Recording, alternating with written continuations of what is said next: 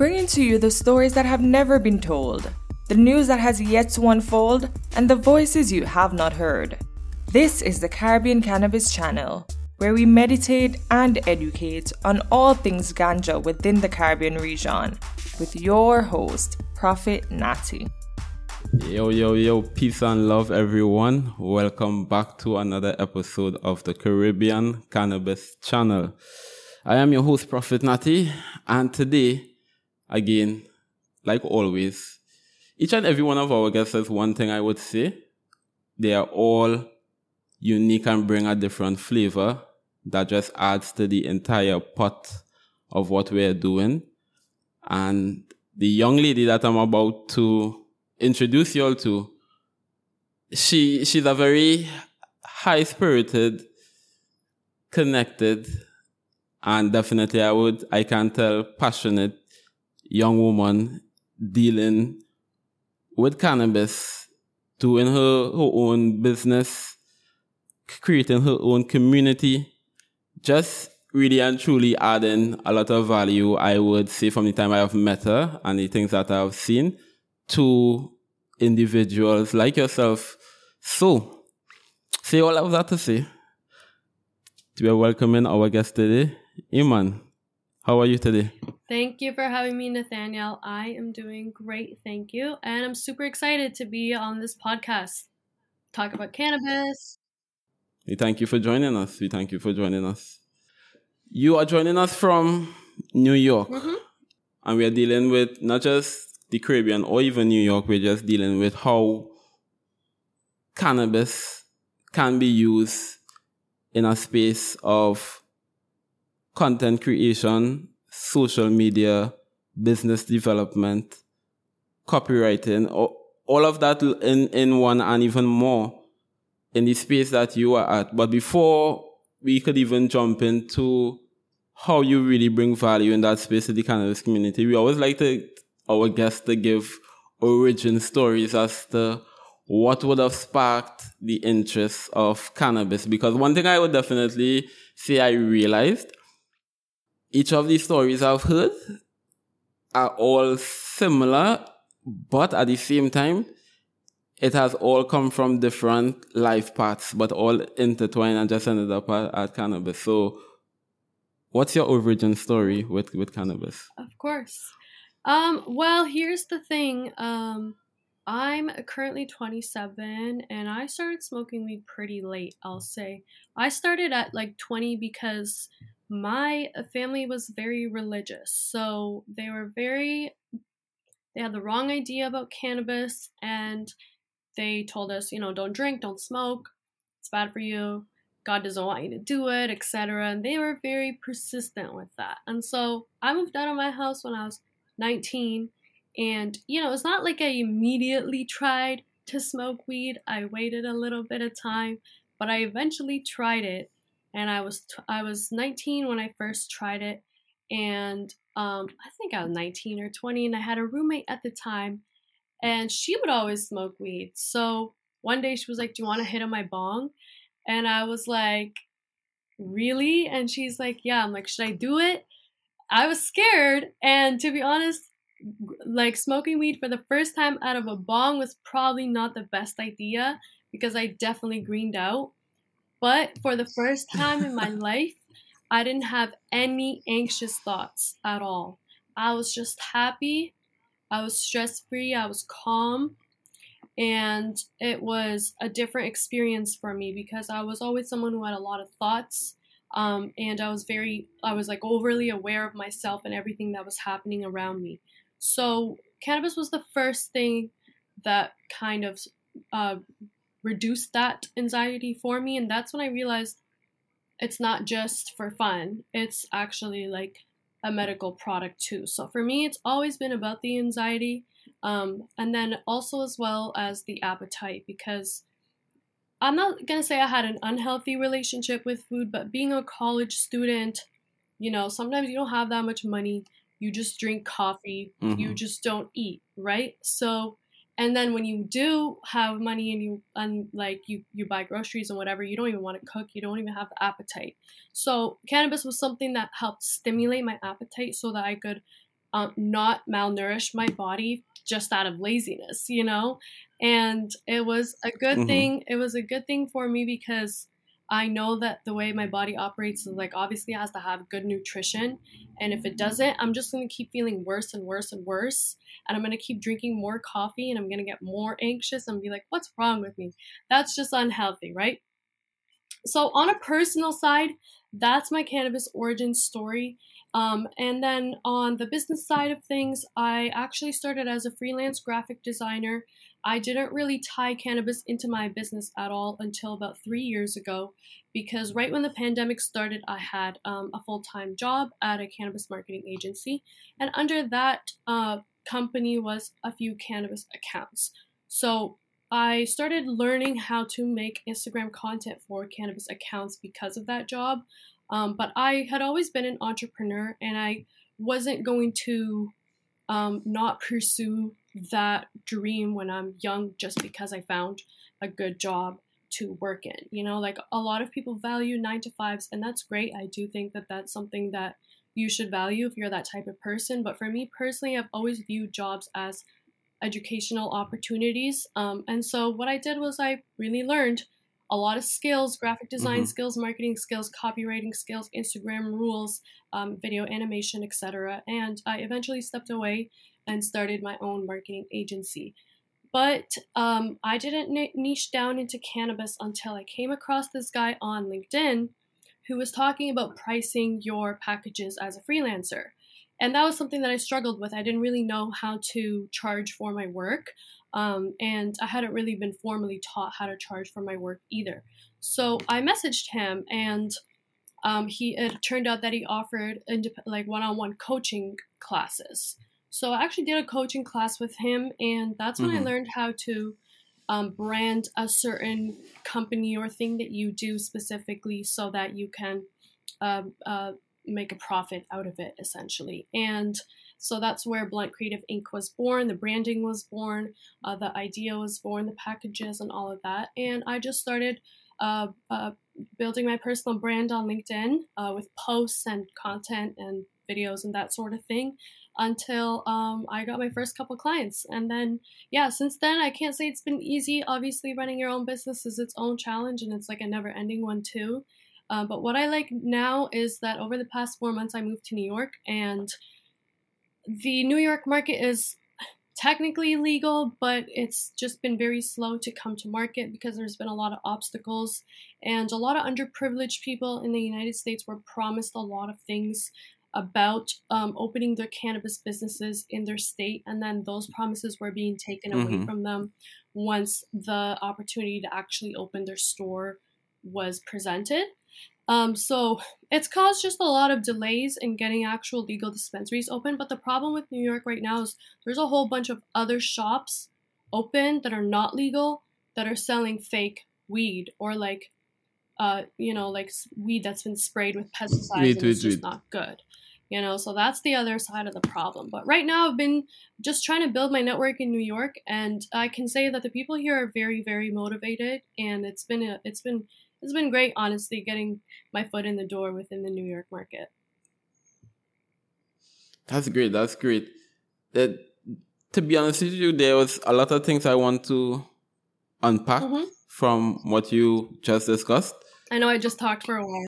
No, but you give us a lot, and that's why I allowed you to go, because you see, person sharing, it comes from the soul and the heart. And the conversations we always have in here, really and truly, are directed to one using cannabis to meditate and educate others. And one of the things I wanted to go deeper into what you just mentioned is working at a cannabis marketing agency. And I think that's an important part for us to tap into, because I consider you all as forerunners in terms of this game, because it's a new industry in terms of specifically using marketing in cannabis. And the reason why it's a special occasion happening is that cannabis already has certain guidelines that prohibits it or gives less freedom in terms of marketing and content creation. So in terms of utilizing that approach, what are some of the skills you all would have used in terms of being cannabis-oriented content marketers? Great question. First, I wanted to just clarify that the agency I worked for was just a regular marketing agency. It just so happened that they had 2 cannabis clients because the owner was friends with those guys. So they went to school together, they grew up, and they started businesses, and they needed someone to help them with their Instagram content. So I don't think that he intentionally wanted to market his agency towards cannabis, and I didn't really have that idea either until the whole branding aspect of it came into play. And then I realized why I should niche down and why cannabis is a good opportunity and where I could thrive based on my experience. So I just wanted to let you know that, because then it sounds like, it's fine, whatever. But yeah, to answer your question. No. Yeah, I understand. Mm-hmm. To answer your second question, I definitely think the most important skill is to be educated and be informed.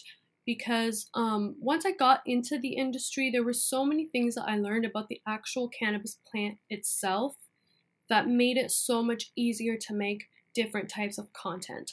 So, for example, a lot of people don't know, but we have a system in our body called the endocannabinoid system, which is basically responsible for balancing out all the different hormones and chemicals in your body. It's responsible for homeostasis, like a state of balance within your entire body. And some of the receptors in that system are also found in the cannabis plant.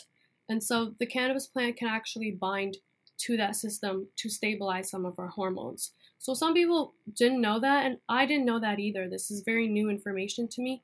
But once I learned about more of the scientific part of the plant itself, that became the focus of the content that I'm making for these cannabis brands. And it's not illegal to talk about the cannabis plant because it's facts, it's science. So as long as you're not, telling people that they should be buying it or trying to promote a sale or put a price tag on your cannabis product, for the most part, educational content is okay. And that's where I've really doubled down. And so part of that is being educated myself. So apart from like reading books and watching videos, I do a lot of article searches as well. So I'll go online and I'll Google a certain type of question, and I really try to frame it from the client's perspective. So because not everybody for every company wants the same type of information, and they don't want the same type of information in the same way either. So I have to kind of put myself, like create a character for myself and be like, okay, if I was the customer of this company, what post would I see on my feed that would make me think, oh, that's interesting, I want to follow this account so I could see more of their posts and see what they're about. So that's really the mindset that I go into it with. And then from there, I try to make it fun, and I try to make it a little entertaining because, we don't like to have someone like speak to us so directly, like a teacher or a professor or something like that on social media, especially. Like it's more of a casual place where you can have more regular discussions. And so finding that voice of authenticity for each of the brands has been very necessary as well. So yeah, I would say those would be the 2 things is number 1 is education, and the second one would be copywriting. So writing about the piece of content within the voice of the audience instead of my own voice. Education and copywriting. I think those are 2 vital and essential skills indeed. And thanks for sharing that, because a lot of times people may overlook it and again just focus on the sale of it and forget the education aspect, forget the culture aspect, and the different parts that actually uphold it. So kudos to you and your team. Thank you. And yes, I just wanted to add really quickly, sometimes the cultural aspect of it gets flagged as well, unfortunately. So it really depends. You can walk a very fine line when it comes to the cannabis culture. But sometimes if you go too hippie and you start doing, all the 70s and 80s type of branding, you get flagged for that too. And if you do the opposite end of it, you do like 90s or like hip hop type of culture, or like a Caribbean aspect to it. It just like sometimes Instagram's algorithm is just not good.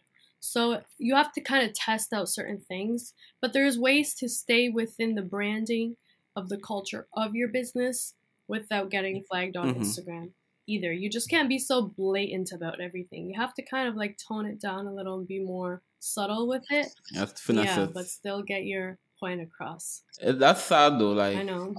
I understand they have their own rules and the algorithm, etc. But it's crazy that you still have to find all of these holes and tricks to really just talk. As you mentioned before, it's facts, it's science, it's a plant, you know. Exactly, So and that's what it it's is. always funny. Yeah. But something I wanted to find out more and talk to you more about, and for you to share this experience with us in terms of actually being a content creator, cannabis specifically in New York, which is probably one of the fastest up and coming booming industries in the US of A.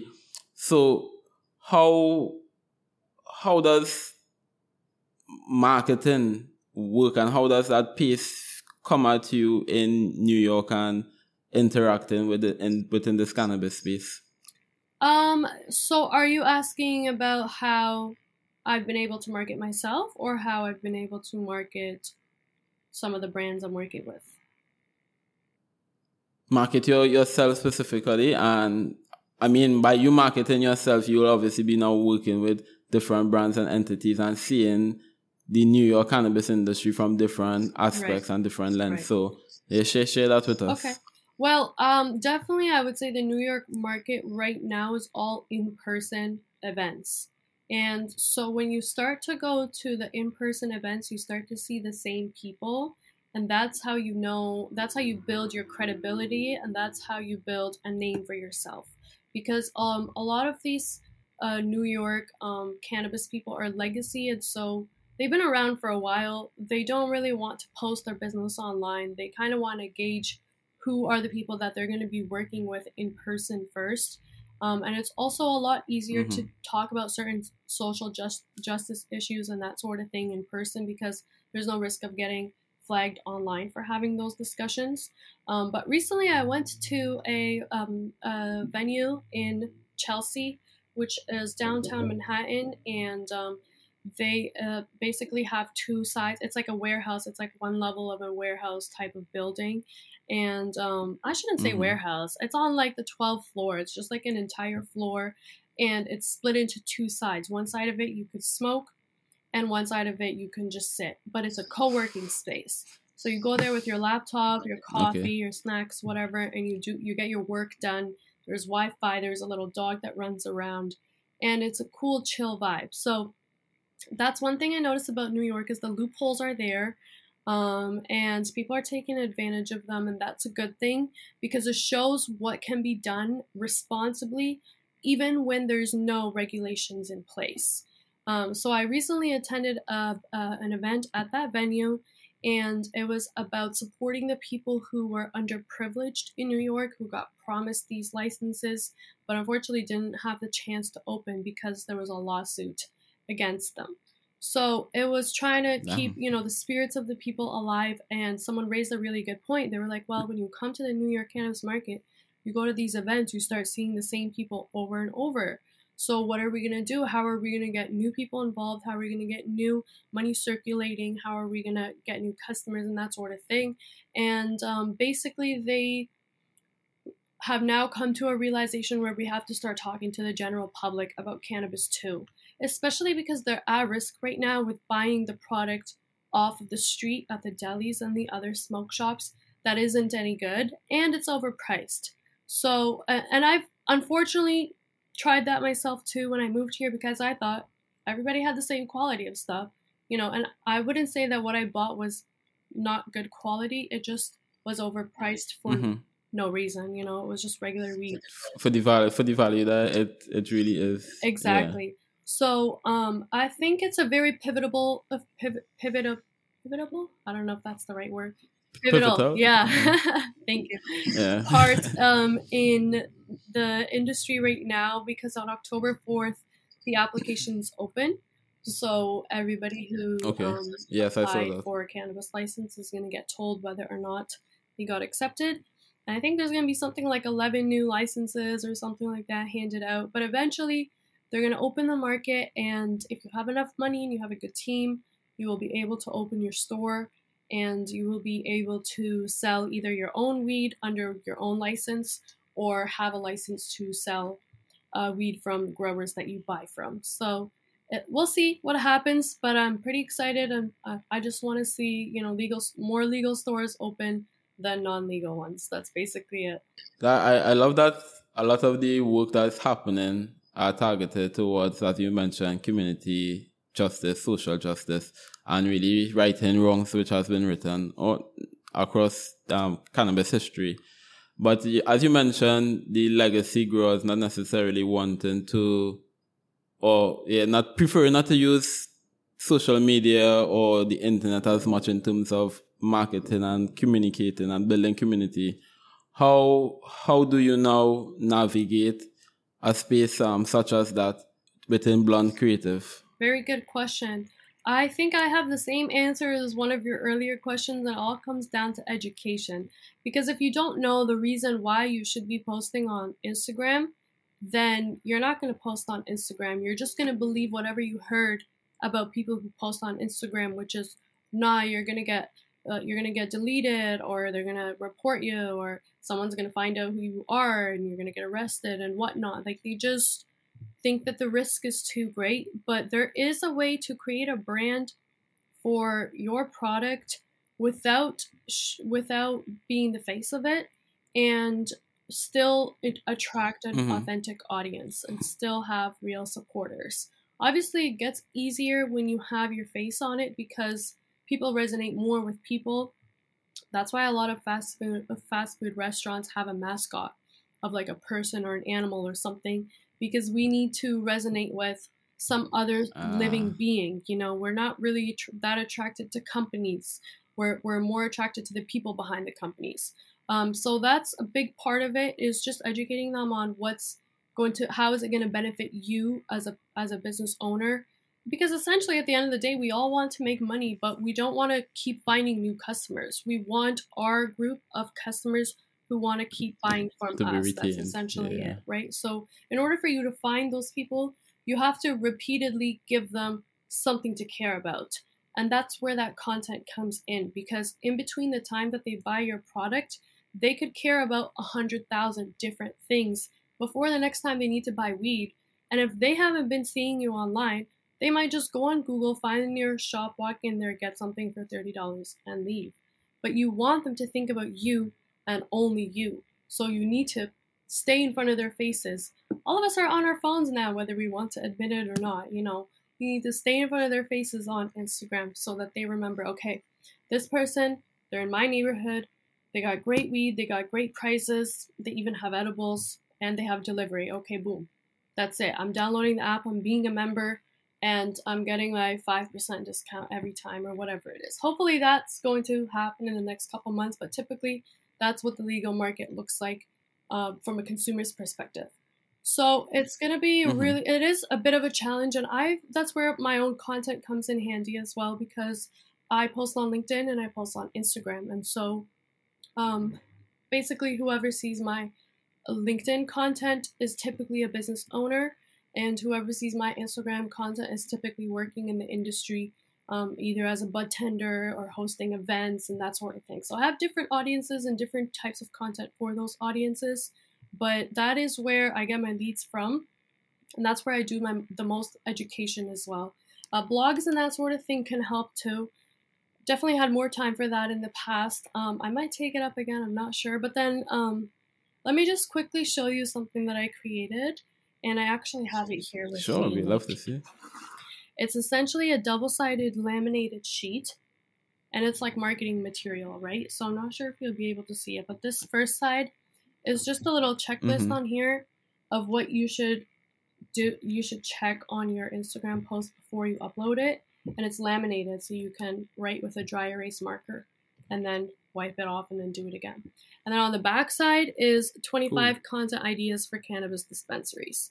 And it's backwards, because of the camera, but it's basically just ideas for Instagram that's not going to get you banned, and it's actually going to appeal to your audience too. So when I create something like this and I go to my events and I give them out at my events, people are like, oh wow, like that's so cool. Yeah, I like, appreciate that. Thank you. I needed something like this, and because they don't realize that there's so many things you could post about on Instagram that's not, hey, this is the product we have, buy it, it's 5% off, it's 10% off, it's $5, it's $10, Great. We do want to know about your sales, but first we want to know why we should even follow you or why we should even buy from you specifically. And so, yeah, it's a process. It's a very slow process, but I have faith that it's going to all pay off one day.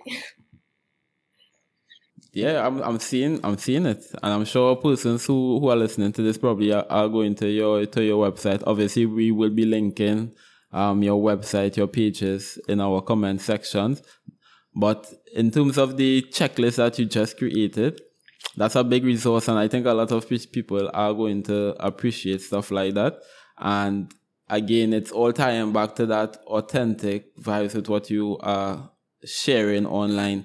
And a lot of people say it all the time is, again, you cannot be studying just about the dollar, the money, etc.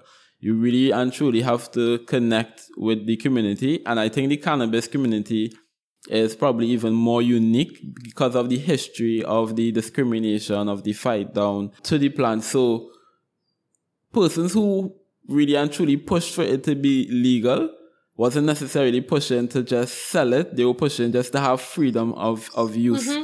So a lot of persons don't look at the dollar sign, especially when they're dealing with cannabis. So you become to feel a bit disconnected and see it as like the big pharma stigma attached to it and all these different things. So I'm glad that you're taking that approach and sharing. From your experience, what are 3 types of content you think persons who may be interested in starting can get into that as you may have said, safe on the safer end of the spectrum with cannabis content? That is a very good question. I think it starts with deciding what you want your content to do. So sometimes people want to make content just for fun. They don't take it personally. They don't really want to build a brand. They just want a way to express themselves online, get their creative ideas out. And that's perfectly okay. But what I will say is, when you create content just for fun, and you don't have a plan behind it, you tend to burn out and get discouraged a lot quicker. So it's always good to start with a plan. And even if you don't know the very specifics of the type of content that you want to make yet, have an idea of what you want your content to do. So whether it's you're going to be selling a product, you're going to be hosting a podcast, you're going to be going on Instagram Live, or you're going to be having a pop-up event, or whatever it is you want your content to do, kind of decide that before you even start making content. That would be one. And then the types of content that you can make really vary, because right now it's 2023, it's about to be 2024. Something like 80% of content consumed online in this year is videos. And so a lot of people I personally still love reading articles, and I still love reading blogs, and I still love reading books, but not a lot of people are reading anymore. A lot of people are watching. So if you want your content to capture attention, you have to be comfortable either being on camera or... Sorry, that's New York. Yeah. or making videos of other people or other things. Like, for example, you don't have to have your face in it. You can make a video of yourself opening a jar of weed, rolling weed, whatever, that's fine. But keep in mind that content, again, like I said earlier, with your face, tends to do better, tends to perform better. It shows authenticity. And then when it comes to the type of content you can make, you can either talk in your videos, or you can follow a certain type of audio or sound and recreate your own type of version of that audio or sound. So a lot of us will hear the same sound over and over again on apps like TikTok and Instagram because it's a trending sound. And so what you can do to, get some views and interaction and engagement on Instagram without having to really talk in your video is to do a voiceover of the sound that you're about to use, or to do like a little slideshow type of reel and that sort of thing. So those work too. Some of them are very creative, and I do see a lot of those types of reels doing really well. But the second option would be to speak on camera, and I think that definitely is the most valuable one, and it is the most impactful one, because when people see your face and they hear your voice and you're sharing your thoughts on something that you know a lot about, they trust you a lot quicker, they trust you a lot more, they care about you a lot more. And if you keep showing up on their feeds and sharing your opinions and sharing your thoughts and talking about your business and your product, then they become your tribe. They become your fans, they become your people, and that's what you ultimately want. Now, again, that's not an option for everybody, but what I will say is your first video is not going to go viral. There's a very low chance of that. If it does go viral, you got lucky. But it's probably not going to be that great, and you just have to find it in you to keep going. And I say this from experience, because I've been making videos for about 3 years now. And a couple weeks ago, I don't even remember when, I just went on one of my old TikTok accounts and I watched some of the videos I made during the pandemic, and I was like, oh my God, I can't believe I posted this. Like, so you really do get better. You know how to make your point a lot quicker, get to the point, you learn how to capture attention, you learn how to do transitions and cool effects and that sort of thing. But if you try to learn it all in one day, do it all in one day, make it perfect from the get-go, you're going to hold your own self back. So I would advise, start with the videos where you don't have to do any talking, so you can get familiar with the process of making a video, and then slowly start to share your thoughts on certain topics and ideas. Find your voice, find your courage to build a brand for yourself authentically online, because why not? It's free, and you could reach people from all over the world. Look at us. I'm in New York. You're in the Caribbean. We don't know each other, but we're on a podcast together having a conversation about cannabis. And that is the power of social media. Correct is right. That's amazing, eh? Like, we have the power of social media at our fingertips to really mend and bend it to our own desires and likeness. So that's a lot of pointers. I hope person's taking notes, because you just gave some golden nuggets, as we just say, in terms of Thank you. Not just cannabis content creation, but just content creation the whole.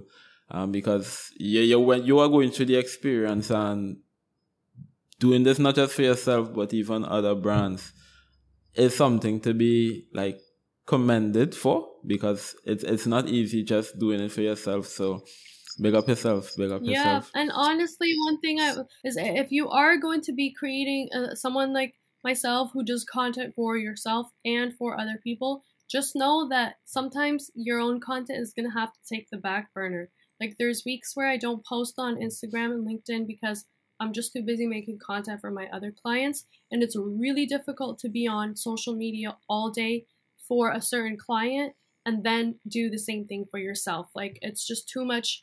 For me personally, it's too much noise from the internet, so I just sometimes don't even make my own content, and that's okay. It doesn't have to be like my content and theirs, but when you do have that downtime, stack up a couple of videos on certain topics that you could post a month into the future or 2 months into the future if you really need a piece of content and you're too busy to create one. So that would be my final piece of advice. We got some great pieces of information in terms of tackling cannabis content creation, where people could start. We got the insights to New York. We got your origin stories. But one thing that we never get to compare each other to, I know that you were living in Canada at one point in time, and you saw a bit of the cannabis industry there before coming to New York. Canada is probably one of the next top places in terms of cannabis industry for the last how many years. How has that transition been, and what are some of the positives or negatives that you are seeing in Canada opposed to New York? Okay, well, I'm going to try to answer this question without sounding biased, because At least you're honest. I'm going to be honest. I'm going to be really honest with you. I can understand wholeheartedly why someone who was born and raised in New York is a diehard New York fan. I understand it. There's a lot of culture here, and genuinely speaking, people are good people to their core. They don't want to hurt you. They don't want to be aggressive. They care. They want to be fun to be around, and like their energy is just entertaining at the end of the day. But there are a lot of things that when I moved here, I just could not adjust to because I came from a more privileged upbringing, and that's something that I can acknowledge and admit. It's not my fault just as much as it's not these people's fault for being born in New York. You know, we don't really choose that. But what I will say is when you come from Canada and you move to New York, it really does feel like moving to I don't want to say a third world country, but it does feel like a third world country. It does. It just does. The quality of the environment just looks like that, and it's not a reflection of the people. It's a reflection of the system. You know, so I can't be mad at people who love New York, but for me personally, I'm still missing Toronto. I'm still missing Canada. I still miss the system and, you know, just the way that things were done. Obviously, the cannabis industry is a huge plus because what I will tell you is every single jar that you buy from the dispensary in Canada is sealed. So once it's been inspected, it has not been opened. And it's sealed most of the time with nitrogen to keep it fresh. So it'll stay fresh for a month or 2 months while it goes through processing and ends up in the dispensary. So that's one, and it's a great thing because it means you're getting fresh product most of the time. 2, because it's federally legal and there are so many options for where you can get good weed, and most of the time it's the same brands in the same in different dispensaries. I mean, the pricing is great.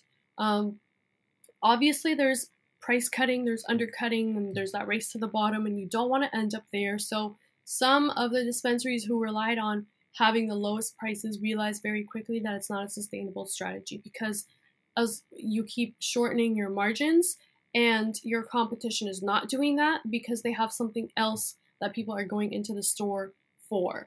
So you have to find that edge, and that's what makes them I don't think they've really figured it out yet, to be honest with you, in terms of the branding. I think Canada still has a long way to go in terms of the branding and marketing. But they also have a lot of restrictions, so I can understand why some dispensary owners just don't care. They're like, okay, let me open a store, make it look nice, and hopefully we attract the right audience. You know, that's not the way to go about it, but I've seen it. And on the other side of that, I've seen the dispensary owners who have put a lot of care and effort and thought into the theme of their dispensary, their hours, the programs they have offered, the type of product they carry, the staff that they have working there, and that sort of thing. So that is what can make a difference for you. And the last thing I want to say is that the label on the product contains all the information that you would ever need to know about it, which is so That's one thing relieving. I really love to see. Yes, it's so relieving. It tells you exact THC percentage, CBD percentage, the terpene profile. Most of them now have the terpene profile. They have the smaller cannabinoids like CBG, CBGA, and like all those other, you know, little cannabinoids. The package date, the harvest date, the grower, whatever other ingredients are in there, if it's an edible type of thing or whatever, nutrition facts, all that. But having access to all that information on the jar itself as a customer was really good because this is unrelated to cannabis, but a month into me being in New York, I got a severe allergic reaction to something. I don't know what it was, but basically my entire skin flared up. And I had never experienced that before in my life. Right? And so I'm not going to say it was the weed. It was not the weed. It was probably something I touched. But it just made me realize that like the cleanliness of the overall environment is affecting the quality of certain products, certain food, certain weed. You don't really know who's touching your stuff, you know, so you have to be a little bit more careful. You don't even know what it was sprayed with. You don't know who grew it. And so that poses a risk just to people who care. Like, obviously, if you know your grower and you trust your plug, no issues. But if you're someone like myself who just moved here and you're still trying to establish yourself and find your way around and learn who you can trust and try different types of products and weed and be like, okay, this shop is good, this guy's good, this guy's not, whatever, this, that, whatever. In between all of that experimentation, I experienced vertigo for the first time in my life after smoking weed, where like my world would just shake out of nowhere. And I was like, what is going on? Wow. Like, I've never experienced that before.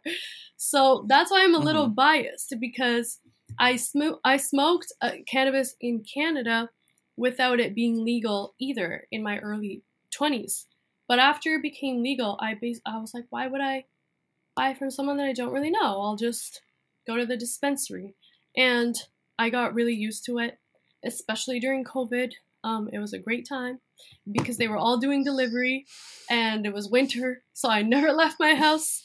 I would just order delivery, thank you very much, and sit in my room and smoke weed, you know, and I would get high, and they were forced to be more innovative with the type of products that they would have. And so they had to learn how to grow better and more potent flower. They had to learn how to make flower organic.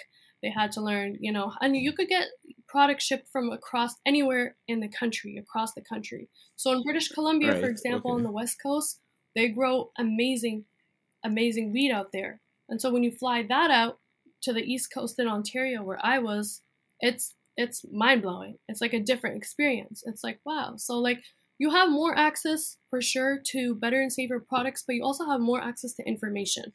And I think that information is really what's necessary for the customer.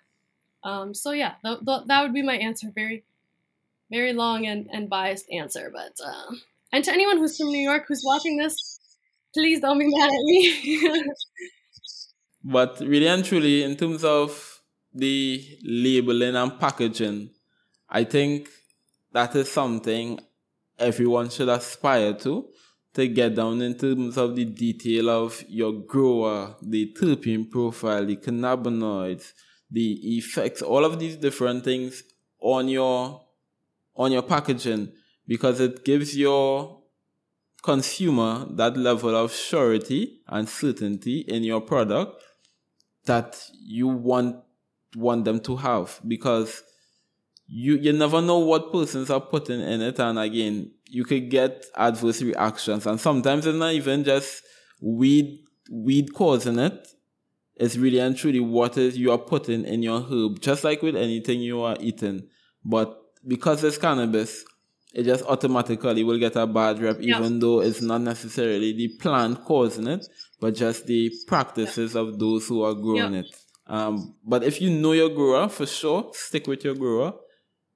That's always best. If you know where your source is coming from, that's probably like one of the best things you can have as a cannabis consumer, really and truly. So I think everyone, regardless of where you're at, should always aspire to do those things, because again, safety is always the best option, and we want to always ensure what we are putting into our bodies is of the highest quality, because that allows you to live your most best life. Yeah. One last thing I wanted to say before we wrap up is that in the U.S., every state has its own state, you know? So I can't say I can compare New York fairly to all of Canada, because it's a whole country compared to just a single state, you know? But I think the U.S. as a whole has a long way to go in terms of federal legalization, because in order for them to federally legalize, they have to admit that the war on drugs was made up. And they have to release all the people who are in the prisons for very minor possessions of cannabis charges. You know, really long sentences, really unfair. But that's a whole other problem, because those prisons are profitable. So I don't think it's going to happen too soon. Unfortunately, I wish I could say that I have high hopes. But definitely enjoying the legalization process in New York. I do wish it was a little smoother and people were more aware of what's going on all the time, because there's so many changes. But that is what makes it New York. That's what makes it exciting. And hopefully I'm able to find my footing in this state and make some magic happen. Nah, I'm sure you're going to find that footing. A footing is already there. It's just the step. And I think the US definitely has a long way to go in terms of justice, social justice as it comes to cannabis. But I always keep my hopes up. I'm an optimistic kind of guy, not just in America or Canada but everywhere globally. I hope that like justice is really served as it comes to this, because really and truly we just shot ourselves in our foot, so to speak, by making up this war on drugs and spreading it across the world. So that's an important point that you brought up. So thank you for sharing that. And I just want to thank you for everything that you've shared, because I think episodes like this not just shares education for people in terms of skills and strategy, but also it connects them to the real core of what we do here within the cannabis industry, the cannabis community, is really support and build each other, as well as support justice causes, because again, we understand the discrimination and we understand the oppression and we understand why it doesn't make sense to do these things. So bringing all of that into one to take us home, apart from our cannabis life, because outside of our work, outside of our volunteerism, all of these different things, we are people, we are human. So we always love to get that personal side of our guests so that people could feel a bit more connected to us. When you are not being blunt, Iman, what is one thing that you do, or whatever it is that you do, to really just get away from work life and just enjoy life? I would say dancing really badly in the mirror by myself in my room. Really? Yeah. There's so many psychological benefits to, especially for women, to dance, because it's it shakes off extra energy, right? I wouldn't say that I'm a natural born dancer. Obviously it runs in my genes because I'm Middle Eastern and we love music, so there's that aspect of it. But really I do feel like because I like working a lot, so if I'm not making content for my clients, I'm making content for myself. And if I'm not making content for myself, I'm hanging out with my friends and making content with my friends. And if I'm not hanging out with my friends, then I'm just sleeping and catching up on rest, But at the end of the day, I genuinely do enjoy creating content. But the other thing that I would say that gives me just like that sense of freedom, that I can just be whoever I want and just feel however I'm feeling in that moment, would definitely be like just hearing my favorite songs and just dancing in the mirror by myself. Maybe one day I'll post a TikTok video. I don't know. I haven't decided yet. I would love to see that. Right. So you're a dancer and a singer. Yeah, I mean, wouldn't that be cool? It intertwines dancing and singing. Female Chris Brown. But that's great, man. You see, also Chris Brown is your favorite artist then? No. Oh my God, no. But I'm just saying Chris Brown because he can sing and he can dance, Yeah. True. Okay. Well, you see, now we know you love to dance in the mirror and you love to sing. So we always love getting to know those sides of our guests. So thanks for sharing that with us. So my people, before we close, we're just going to allow Iman to just share where we could stay in touch with her, where you could find her. Of course, we would be linking this, but I know some of you love to rush off or you may not be looking at your phones. So Iman, where can our listeners find and know more about what you do? Definitely reach out to me on LinkedIn. My first name is Eman, Iman. And if you type Blunt Creative Inc., you should find me there as well. But also on Instagram, Blunt Iman, Blunt Eman. And if you go on my website, bluntcreativeinc.com, you can contact me through the contact form on that website as well. But I prefer social media, to be honest with you. You can always email me if you want, Iman at bluntcreativeinc.com as well. But it's nice to connect with people all over the world on social media. So definitely reach out to me on LinkedIn and Instagram.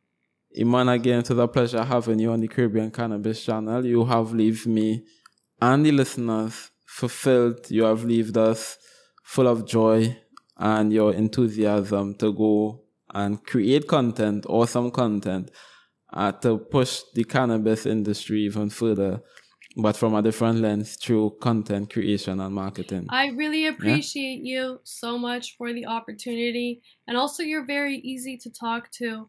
So thank you for guiding me through this podcast. Oh my gosh, you have me blushing.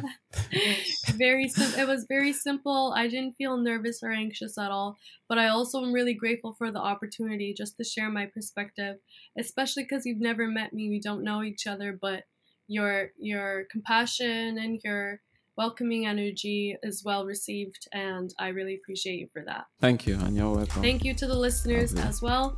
I look forward to being in touch with you online.